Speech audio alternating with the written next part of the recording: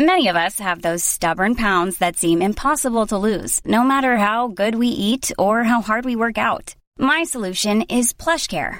PlushCare is a leading telehealth provider with doctors who are there for you day and night to partner with you in your weight loss journey. They can prescribe FDA-approved weight loss medications like Wegovy and Zepbound for those who qualify.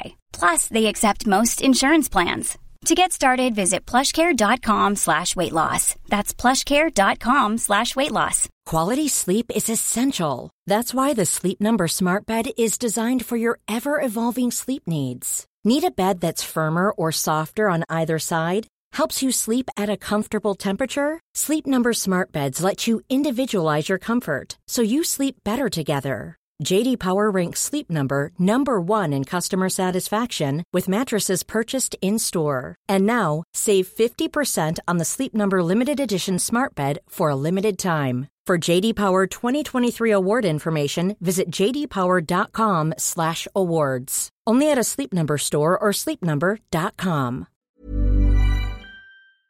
Hi, this is Billie Jean King. This is Marion Bartoli. I'm Mats Wilander. This is Mary Carrillo. This is Pam Shriver. This is Yannick Noah, and you're listening to the Tennis Podcast.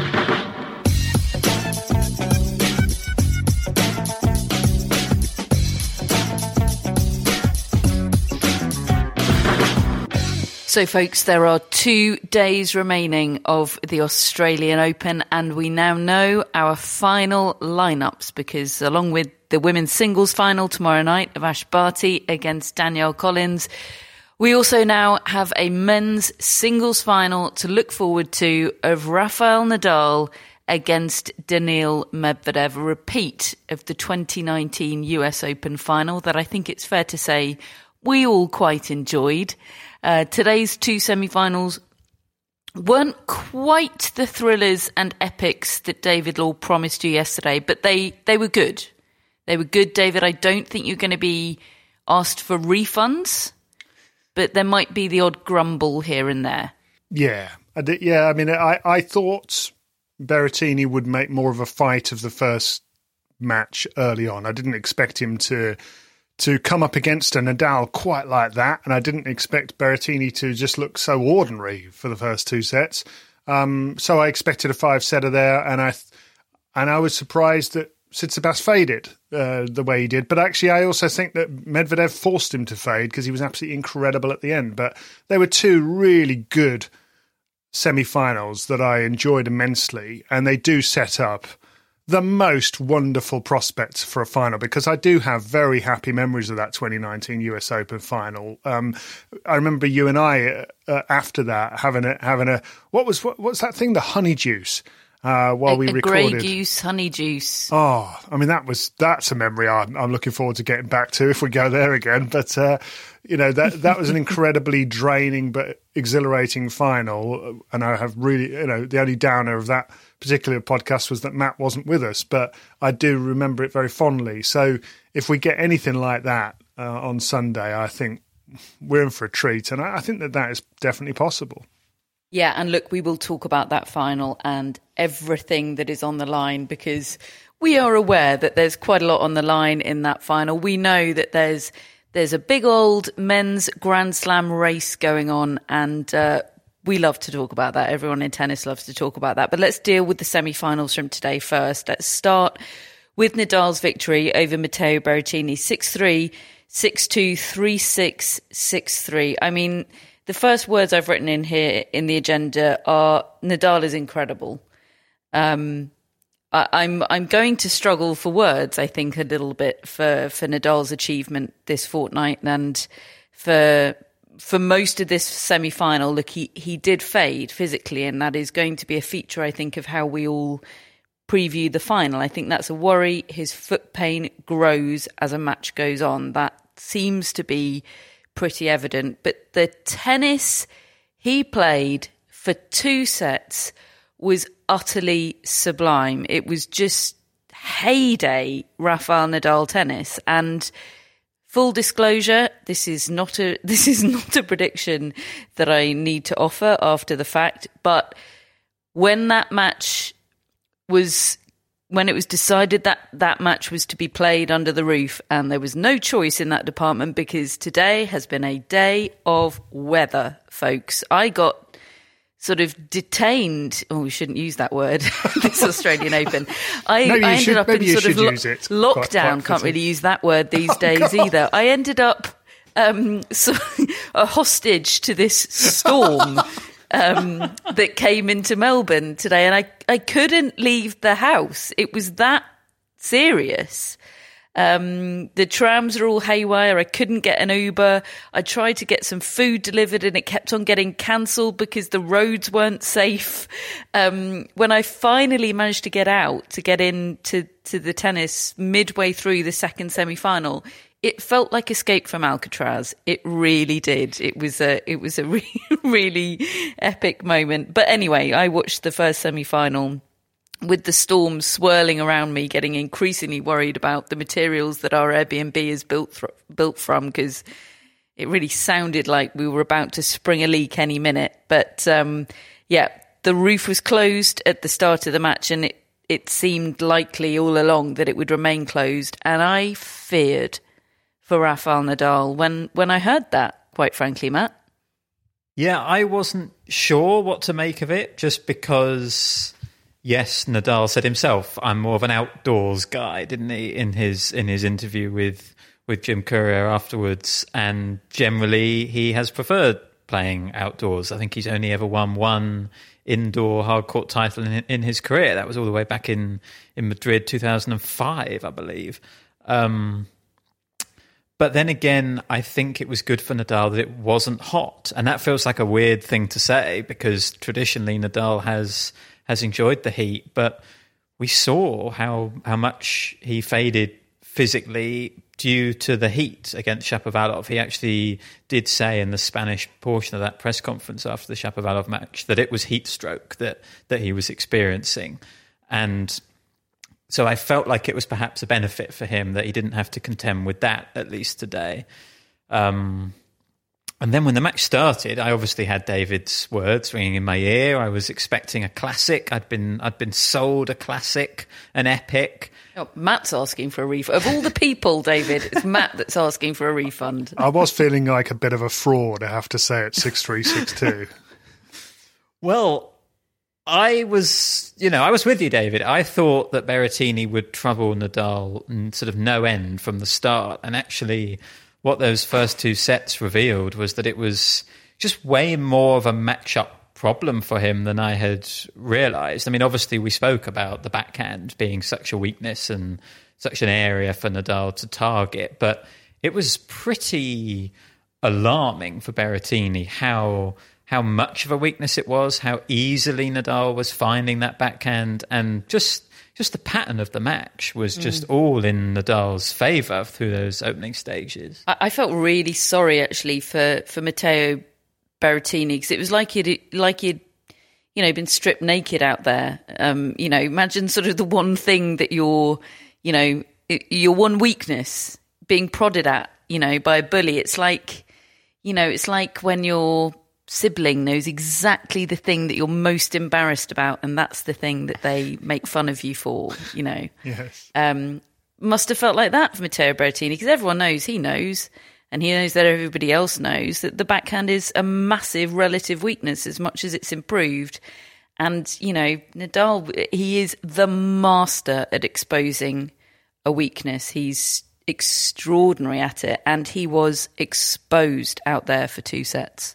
Yeah, and it reminded me of the conversations we've had about Berrettini in the past, and buried a little bit, actually, because we've known he's got this weakness, but he has managed to sort of overcome it and do really well in slams recently. Obviously, Wimbledon final last year being the highlight. But we have said before that the big four really have sort of brought in an era where you can't have a weakness. Tsonga's backhand was always a bit of a weakness. Berdyk's movement, Ferrer's lack of a weapon. There was a reason why these guys didn't break through in the biggest matches against them. And Berrettini sort of fits into that mold. He's got strengths, but he has a weakness. And I thought we did see, Nadal just exposed it today.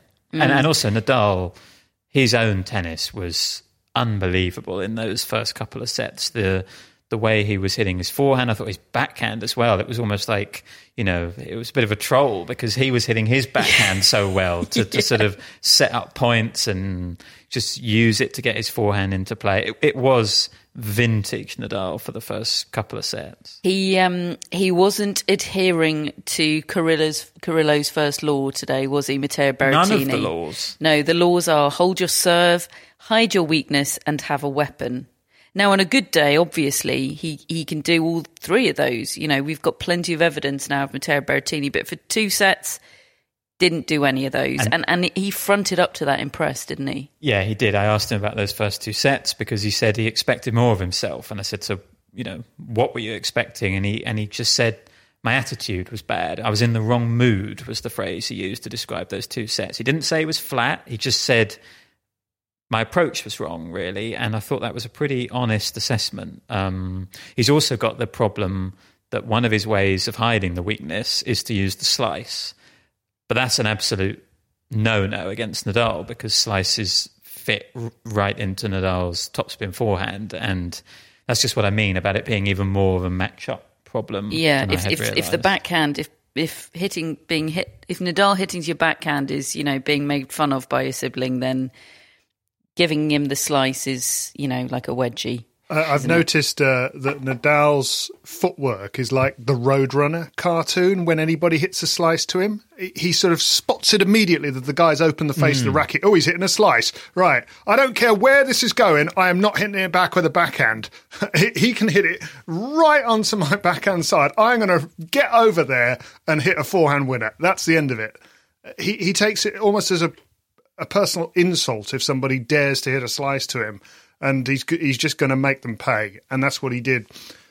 I think right at the start of the match, and then that amps up the premium on Berrettini striking through his own backhand. And actually, as he got into the match in that third set, he started to just decide, I've just got to hit the thing. I've got to go for it because it's the only way possible. And occasionally he nailed a few.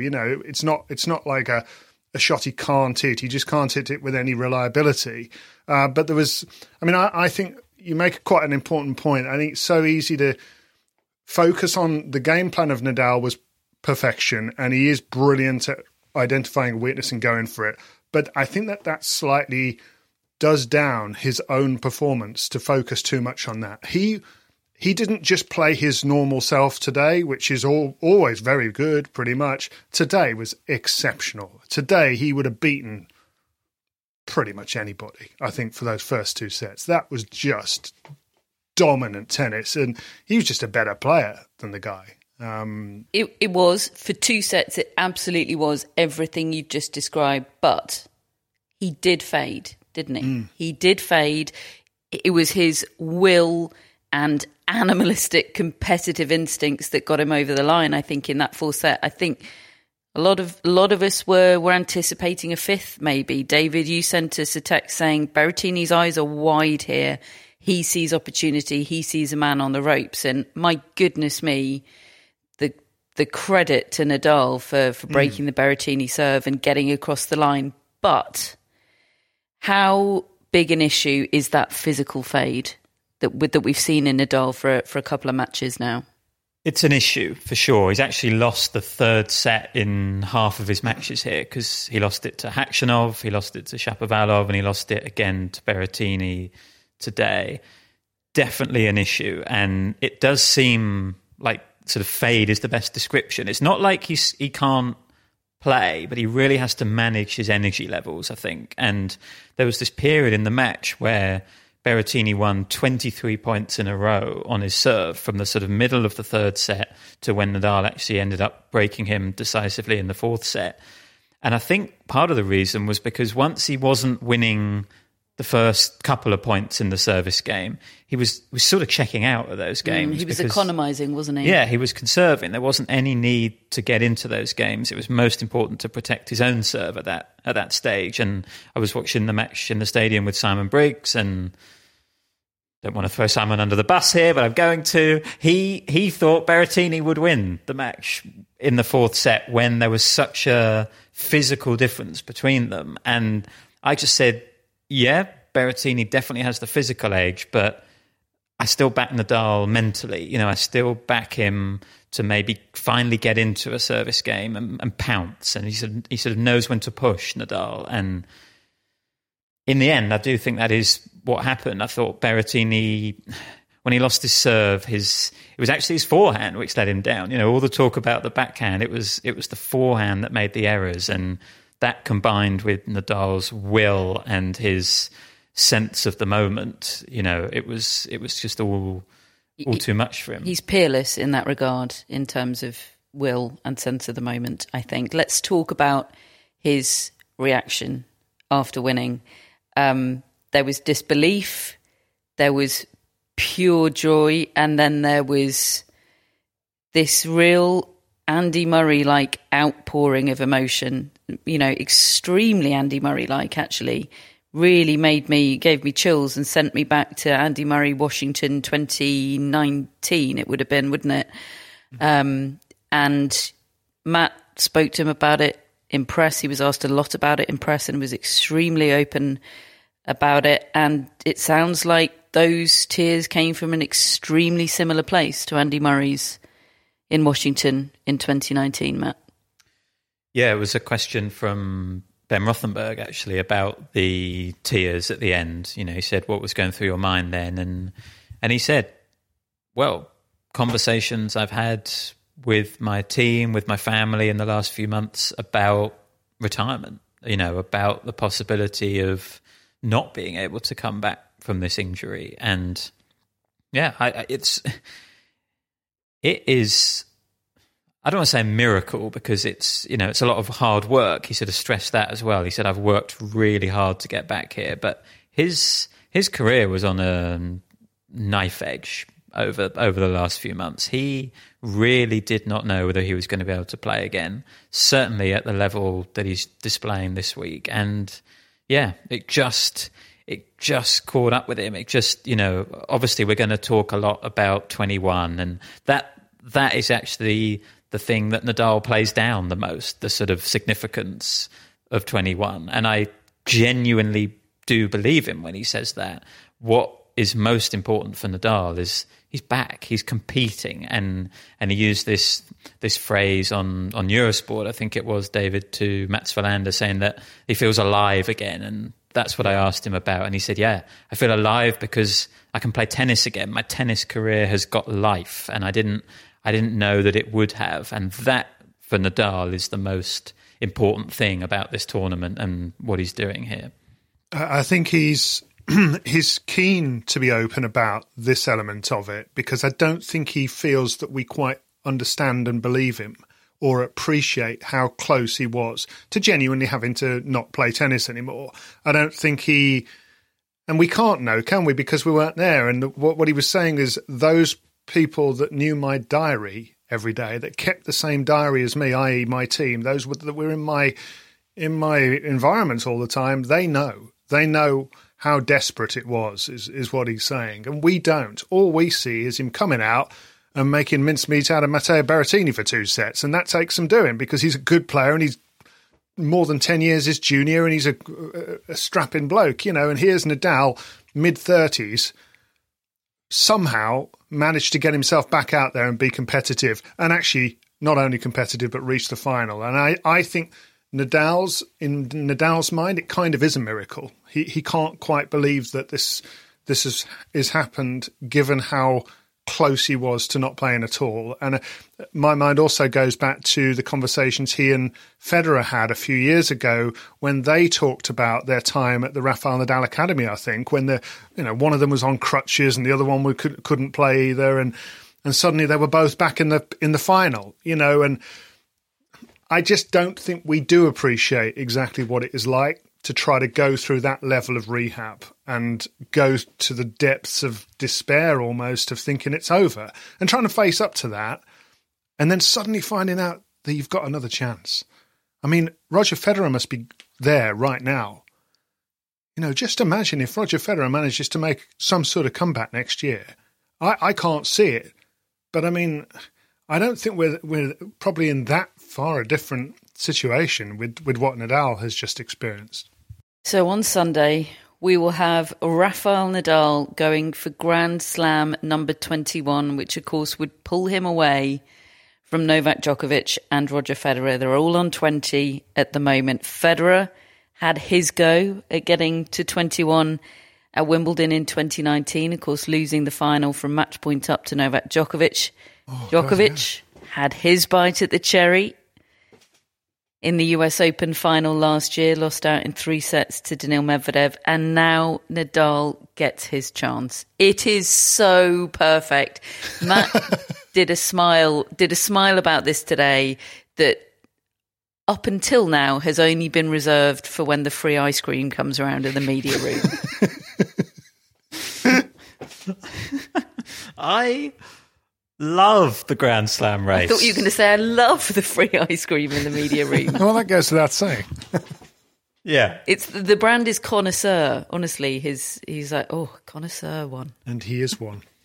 His eyes light up. Anyway. No, but look, I mean, honestly, there has been, I think, some people in tennis, perhaps even us on occasion, where we've felt a little bit of big three fatigue, perhaps, and we've been waiting for it. But, it has been my tennis watching life, the Grand Slam race, and I am so invested in finding out how it finishes. And it keeps changing course and changing direction. And, obviously this tournament was set on a very different path with everything that happened with Novak Djokovic and set the Grand Slam race on a different path. But I didn't expect Nadal to potentially capitalise on that here, because as everything David's just outlined of just how unlikely it is that he's even playing this event. And I do believe Nadal when he says his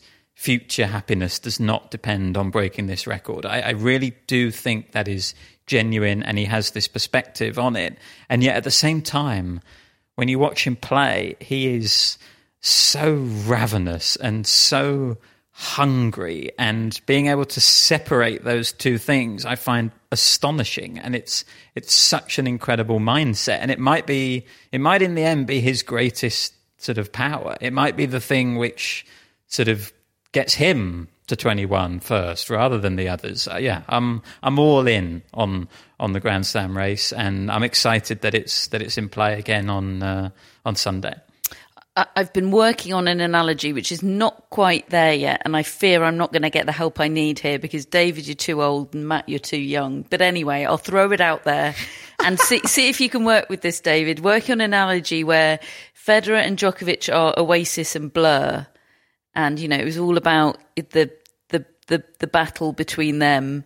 Hang on, isn't this the 90s? As to who would be the greatest. Spot. I'm a bit offended. Let's just get that in there right now. That was right in my university years, and I know more about Blur and Oasis than you do, is my guess. But carry on. All right, well, bear with me then. Well, I just assumed if it's right in my sweet spot, then you're a bit older than me. Anyway. You were 11. Stop digging. But there we are. Federer and Djokovic are Oasis and Blur. Mm-hmm. And everyone assumed that one of those two would go down as, the great, and then Nadal is Pulp, who have just low key because of their longevity, just quietly gone about becoming the ultimate. And Andy Murray might be like the Verve or something. I'm getting the impression, David, that you're not familiar enough with Pulp's material. I know exactly from who Pulp is. I'm very much questioning whether Pulp. Material. Yeah, I am questioning that one as whether they're any better. But better than Oasis, don't think so. Well, there we go. Unqualified to comment. So do let us know what you think of my completely unfinessed theory. Well, I mean, the thing about Nadal is it's tough to see him as the third one, right? Because he was right there alongside Federer, really, at the start. So were Pulp, though, Matt. But what I find interesting is Nadal was on Federer's case really early in Federer's career. I think people can forget that. And now he's on Djokovic's case. So this idea of sort of longevity is true for Nadal, isn't it? You know, he's had the most injuries, but he's still going. He's still doing it. It is incredible. Okay, is anyone still talking to me? Shall I attempt to proceed with this podcast? Cool fact, a crocodile can't stick out its tongue. Also, you can get health insurance for a month or just under a year in some states. United Healthcare short-term insurance plans, underwritten by Golden Rule Insurance Company, offer flexible, budget-friendly coverage for you. Learn more at uh1.com. Quality sleep is essential. That's why the Sleep Number Smart Bed is designed for your ever-evolving sleep needs. Need a bed that's firmer or softer on either side? Helps you sleep at a comfortable temperature? Sleep Number Smart Beds let you individualize your comfort, so you sleep better together. J.D. Power ranks Sleep Number number 1 in customer satisfaction with mattresses purchased in-store. And now, save 50% on the Sleep Number Limited Edition Smart Bed for a limited time. For J.D. Power 2023 award information, visit jdpower.com/awards. Only at a Sleep Number store or sleepnumber.com. Hello, Tennis Podcast listeners. David here. Now, you might know that I love a bit of cooking, and I think I'm quite good at it. But if I'm honest, even I get fed up trying to work out what to do every night. That's where Home Chef comes in. Being able to put together a delicious meal without the long prep and the cook times, well, that's pretty cool.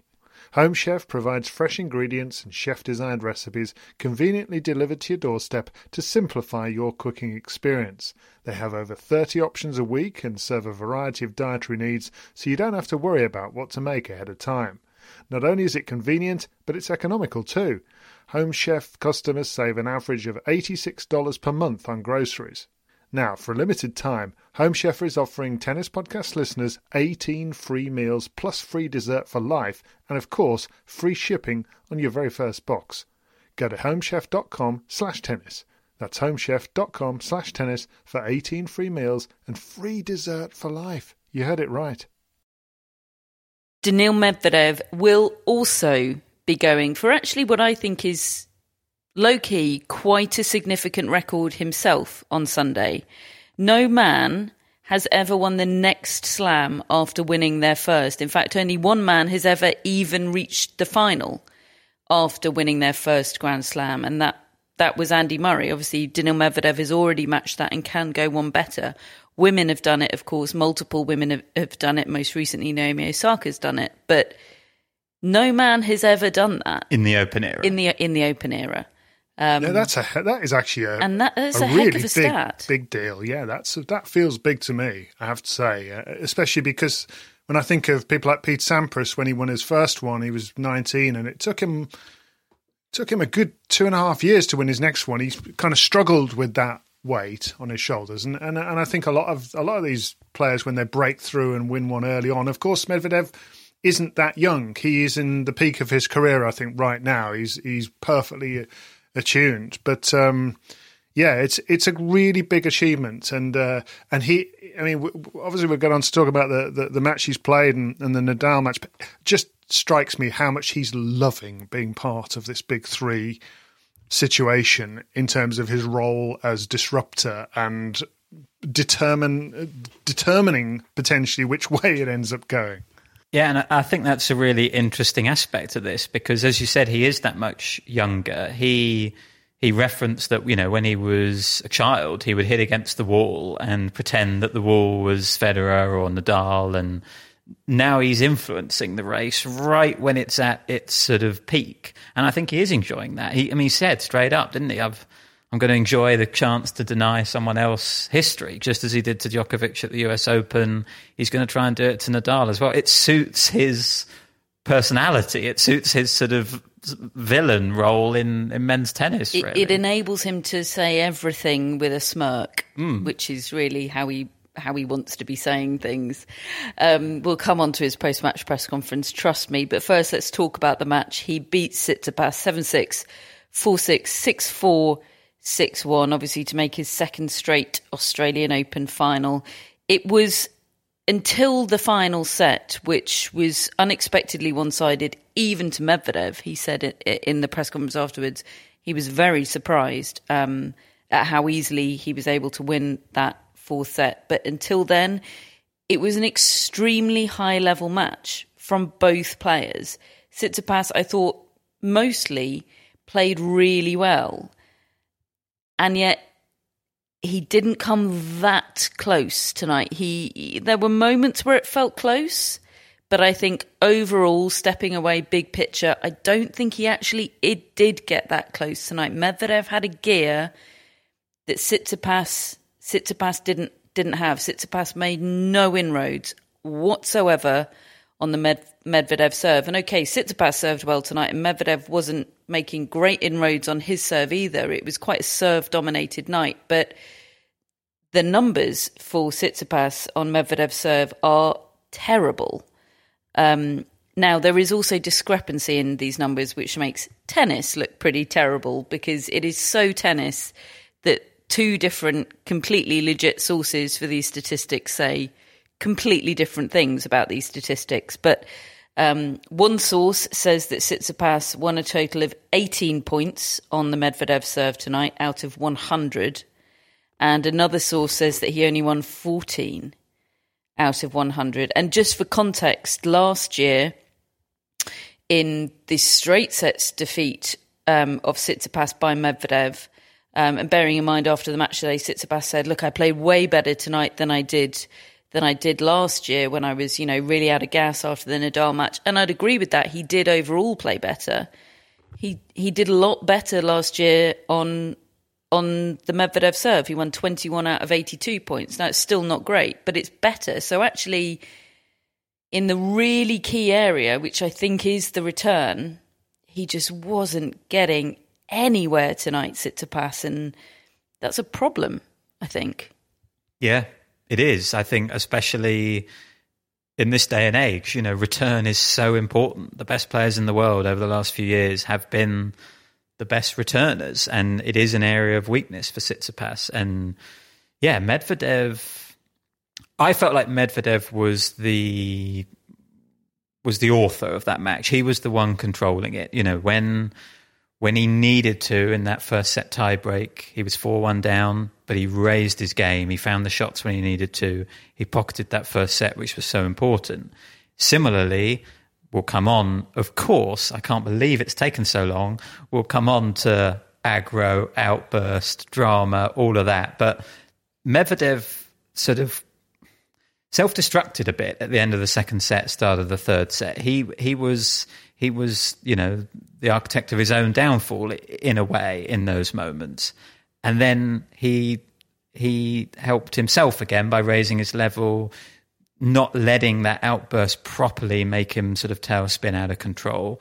And then in the fourth set, he ran away with it. He had the physical edge, and by that point, he just had Tsitsipas right where he wanted him. So I felt like the same as you, Catherine. Yes, Tsitsipas played better tonight. Yes, he got a set. Yes, there were moments when it was close, but I felt like Medvedev had levels he could go to that Tsitsipas didn't, and largely that's because of the surface. I think put this on a clay court, it's a different story, but hard court at the moment, Medvedev has definitely got Tsitsipas's number. Yes, let's talk about the aggro, shall we? Let's just get straight to the heart of the matter, because end of the second set, things are extremely close. Well, the two opening sets were extremely close. Tsitsipas was 4-1 up in the opening set. Tiebreak, Medvedev then surged back, hit a couple of just absolutely stunning and improbable shots. One forehand passing shot that he squeezed into a space which you didn't know existed before he hit it. And I think another trademark backhand drilled down the line. Both of them just amazing. But so end of the second set, Medvedev gets broken. He loses the set. He's unhappy. And as he's walking back to the chair, he does a gesture which he explained in press afterwards as just sort of flapping his arms around to the crowd. He wasn't happy with, the crowd calling out between second and first serves. It was an extremely pro-Tsitsipas crowd tonight. So he said he was just generally, flailing his arms about. And the umpire, Jaume Campistol, gave him a visual obscenity warning for that, which is a new one on me, I think. Well, I've seen that one a couple of times. I'm thinking back to the finger that Medvedev put to the side of his face during the US Open. Did he get a visual... I don't think he got a visual obscenity for that, though. I think he probably did post-match. I've seen visual obscenities, David. Trust me. I don't think I've seen them given... Jimmy Connors used to get them all the time as well, back in the day. See, this is why I thought you'd be too old to know about Blur and Oasis. Anyway, I take it all back. Why have I brought it up again? So he gets the visual obscenity warning, and then he sits down at the chair and he channels some frustration towards the umpire. And it's mostly quite fun and pantomimey. It's over the line, I think, because it's so personally directed towards the umpire. That's always what makes me a bit uncomfortable. And he's specifically saying, why aren't you giving Tsitsipas a warning for coaching when his dad's talking all the time? And he's saying, look at me. Yeah, and he said, why are you so bad in a Grand Slam semi-final? Yeah, it was, the personal nature of it towards the umpire was not our ideal form of aggro. But there was a highly amusing moment where he goes off court to change his kit, and he again says, you need to be looking at Tsitsipas's dad and giving him a warning, and if you don't do that, you're a little cat, or a small cat, was it? Small cat. And there was a lot of rewinding the footage. Obviously, we couldn't do that because we were in the stadium, but we were relying on David and various other people on Twitter to clarify that he really did, in fact, say small cat. And obviously, on reflection, it is now clear that he was very cannily saying small cat in order not to get an audible obscenity warning for what he possibly might have meant, David. Yeah, and possibly as well verbal abuse, which is probably a more serious code violation because, he was calling the umpire directly a name, basically, which is, it's not on really. I mean, that was funny. I did find that funny when he was shouting at the umpire. I had my kids in the room and they just sort of stopped what they were doing. They're kind of half watched sometimes, playing with games and all the rest of it. And then suddenly they stopped and you could see they were quite scared. They were quite scared of him. They were quite rattled by how angry he looked. But I mean, he was red in the face. He had lost it a bit there, had Medvedev. He was shouting at the top of his voice. Okay, the umpire had got his back to him, and that was almost part of the problem because he felt he wasn't listening to him, and he was just saying, listen to me, answer the question, and he was getting more and more irate, and I did think we're right on the edge here. I do think this is pushing over the line, but we're right on the edge of this getting really out of hand, and me almost turning it off, because there's certain things I don't really want them to have to see, It's quite interesting. I mean, there were a couple of things. One is I actually thought in the first 3 sets, I think the higher notes of the match came overall from Tsitsipas. I think to me, it was like watching Roger Federer against Novak Djokovic. It felt like one of their matches where there's this guy who's trying to create and then there's this guy who's just who's basically snuffing out all of that creation and blunting it. And one of the best matches I've seen Tsitsipas play for 3 sets against Medvedev, probably the best overall. And he was coming up with answers, he was taking it to him. But what that rant did was helped Medvedev get his frustration out of his system and reset. Because when he came out again, he was calm. And he was getting the chances in that 3rd set. He was staying with him. Okay, it took him a while to break. And then in the 4th set, he was incredible. I thought Medvedev's form in that fourth set was like Nadal in the first two sets tonight, and I actually think that that's the biggest thing for the final. I think Nadal's got to win it quickly. I don't see him doing to Medvedev what he did in 2019. Put it that way. No, same. Just on the aggro, he apologised to the umpire at the handshake, which obviously isn't a handshake in COVID times. He was seen saying, "I'm sorry, I'm really really sorry," and then he doubled down on that in press afterwards. He was asked whether he ever regrets. I think it was Ben Rothenberg again that asked him whether you regret these outbursts you have in the heat of the moment. He said, all the time. I always regret them. And he said he regretted that one tonight. He said heat of battle, all of that. But yeah, it's, I think, he understands it, and he's not sort of saying it's never going to happen again. He's not making those kind of promises. John McEnroe used to be like that, didn't he, Catherine? I mean, we got to know him on the Champions Tour, and he wouldn't always. The difference was he wouldn't apologise a lot of the time, but he would regret it. He wouldn't say it, but you could see that he did regret. He wouldn't say it the way Medvedev did tonight. I don't think. I'm glad Medvedev. I certainly never saw that. It's good that Medvedev owns it quickly these days. At least he didn't used to. Yeah, it was good. I mean, he was. He's just.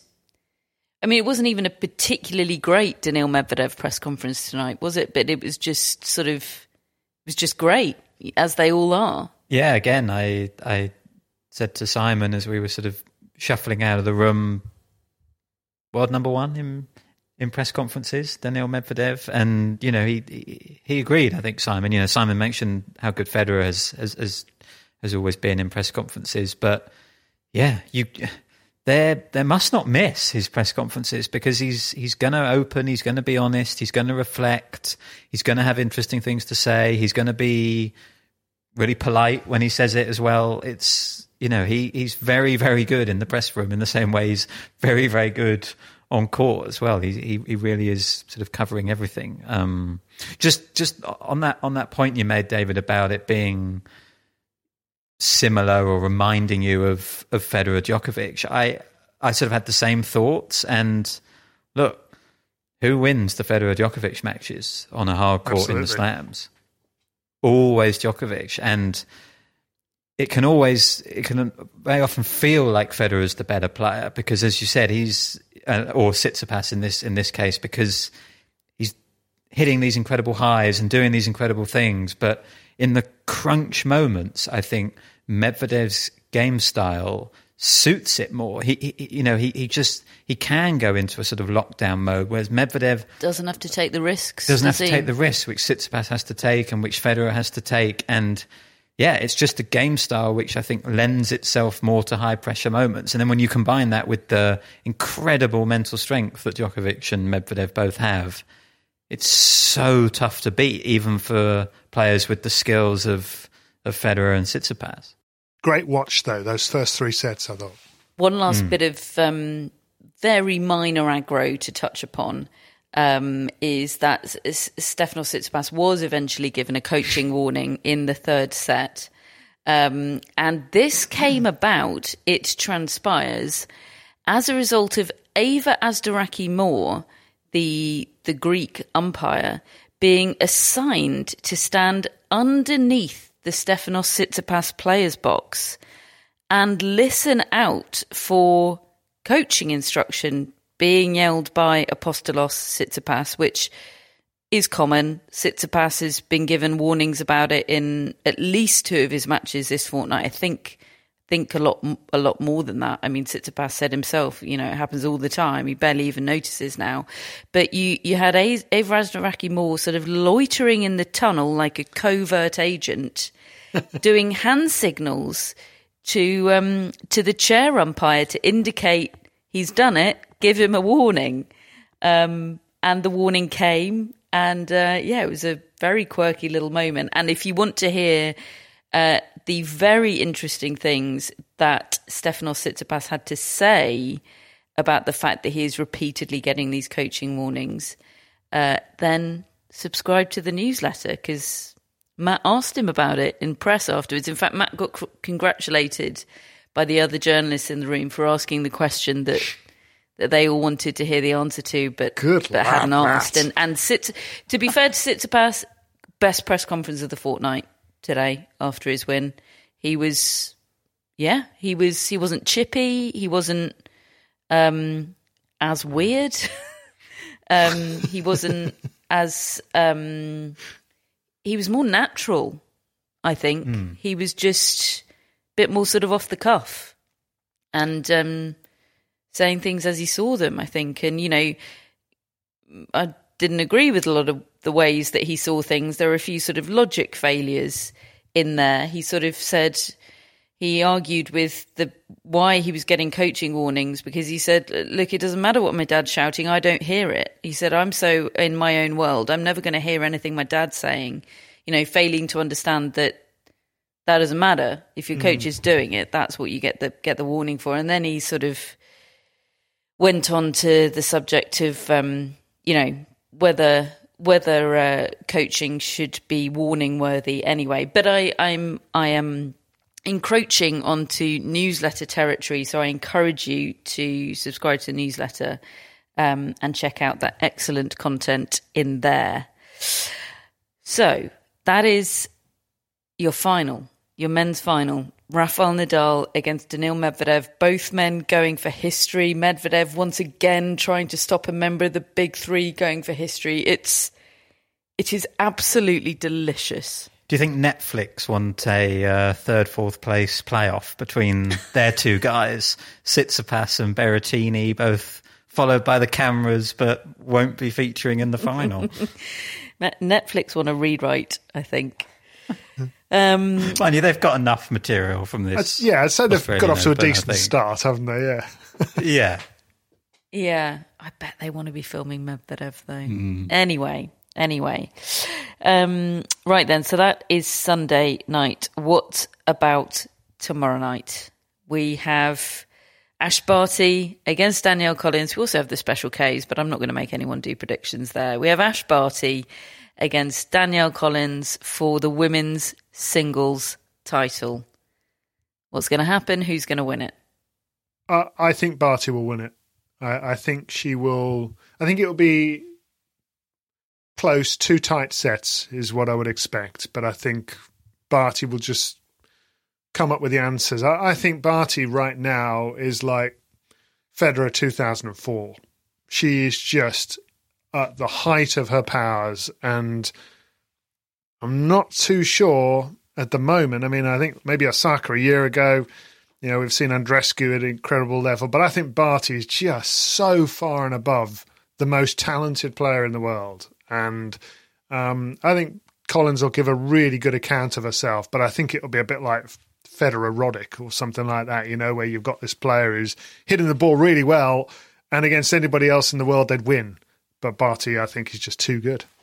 I think I agree. I think it feels like a question of whether Barty's just pure level, as David is saying, is going to be too much for Collins, because I think Collins will try and make it the match she wants. She will try and intensify the occasion, whereas I think Barty will be trying to sort of dampen it and quash it. And ultimately, I think Barty will be able to do that just by how good she is, just by her game causing Collins problems. And if all else fails for her, I think she can fall back on that serve. I know I bang on about it, but Ash Barty's serve is so good, and I think even if she's having a bit of a tight day, I think that'll help her stay in the match. So I'm going Barty as well. I'm going for Barty, but I think I would go for Barty in 3. I think there's going to be a wobble in there. I do, and I think Danielle Collins will be right there to pounce on any wobble. Yeah, I think Barty in 3. Ultimately, I think the tennis, as you've both said, will be the decisive factor. The tennis is just that much better that it can withstand a wobble. But I would be surprised if there wasn't a wobble. And the wobble will make it fun, folks, I think. Oh, I mean, the whole occasion is going to be extraordinary. You know, Ash Barty, first Australian woman in an Australian Open final since, 1980? That's such a big deal. And, you know, that aspect I'm looking forward to sort of as much as anything, really. Just trying to get a sense of the atmosphere and soaking it up. And it's a special day tomorrow. And Daniil Medvedev will be watching on his phone during dinner, as he told Jim Courier in his on-court post-match interview, which was an amazing moment. A last-minute save, wasn't it, really? Yes, sort of, yes. So what else is there tomorrow? There is the Special Ks, folks.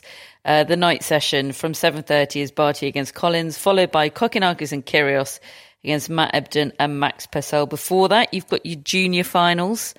We'll let you know who your ones to watch for the future are. The girls' final is Petra Marcinko of Croatia. She's the top seed. She is Croatian, and she is taking on Sofia Kostulas of Romania. She's the 8th seed. And the boys' final is the American Bruno Kuzuhara, which is just a brilliant name, against Jacob Mensik. And Kuzuhara is the top seed, I think, in that. Mensik, the 4th seed. So both top seeds through to the junior finals. That's tomorrow. Just one last thing from today, and that is the mixed doubles title, which has gone to Ivan Dodig and Kristina Mladenovic. They beat Jamie Fourlis and Jason Kubler 6-3, 6-4. And considering Kristina Mladenovic was the first person out of the tournament in singles on day one, that's it's a nice ending for her to the fortnight. And in their speech, they said they've been, you know, trying to play together for more than 5 years or something, I think. So they've finally got it together and they've won the titles. A disappointment for the Aussies, but still a fairy tale fortnight for them. So that's it. Your day 12 tennis podcast. There's only 2 more to go. My God. We'll, of course, be back tomorrow with our penultimate tennis podcast, reviewing whatever happens in the women's final and looking ahead to the men's final. We will have Carter and Darwin and Gerald the cat as our mascots. I scored today, Carter. Scored big with Rafael Nadal in 4. Billie Jean will be back with Billie Jean King and Alana Kloss as her mascot. We'll have Charlie, our lovely Australian Open mascot, Charlie the Beagle.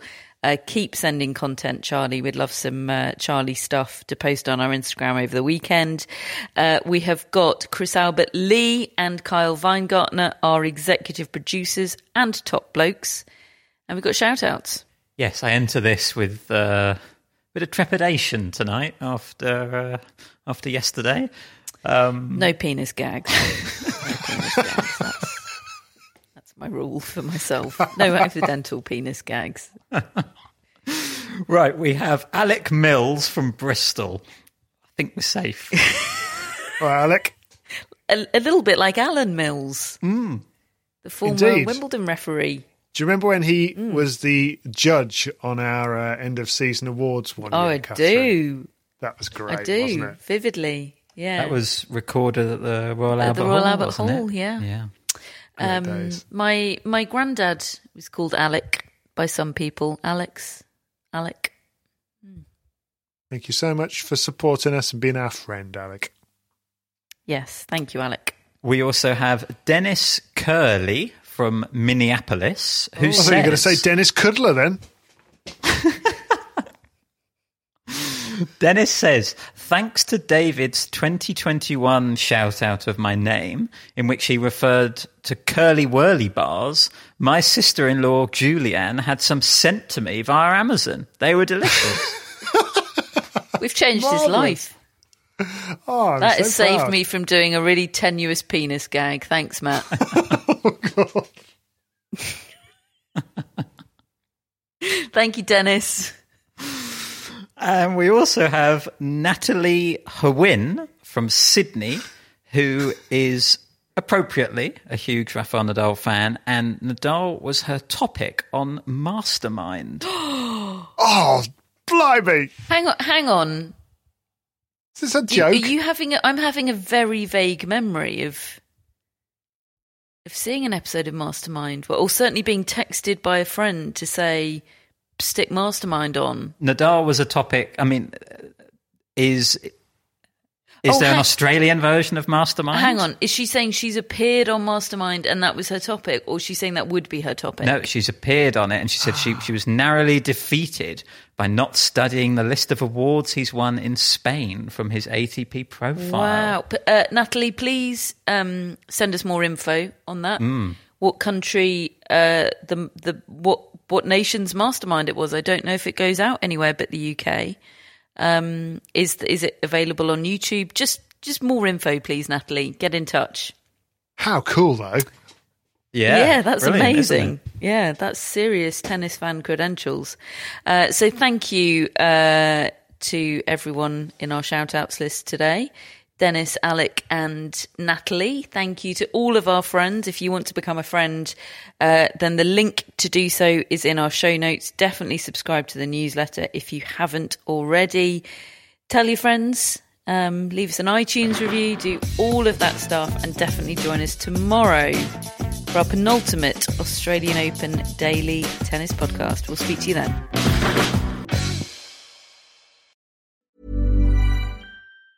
Hi, I'm Daniel, founder of Pretty Litter. Did you know cats tend to hide symptoms of sickness and pain? I learned this the hard way after losing my cat, Gingy. So I created Pretty Litter, a health monitoring litter that helps detect early signs of illness by changing colors, saving you money and potentially your cat's life. Pretty Litter is veterinarian developed, and it's the easiest way to keep tabs on your fur baby's health right at home. Go to prettylitter.com and use code ACAST for 20% off your first order and a free cat toy. Terms and conditions apply. See site for details. Mom deserves the best, and there's no better place to shop for Mother's Day than Whole Foods Market. They're your destination for unbeatable savings, from premium gifts to show-stopping flowers and irresistible desserts. Start by saving 33% with Prime on all body care and candles. Then get a 15-stem bunch of tulips for just $9.99 each with Prime. Round out Mom's menu with festive rosé, irresistible berry chantilly cake, and more special treats. Come celebrate Mother's Day at Whole Foods Market.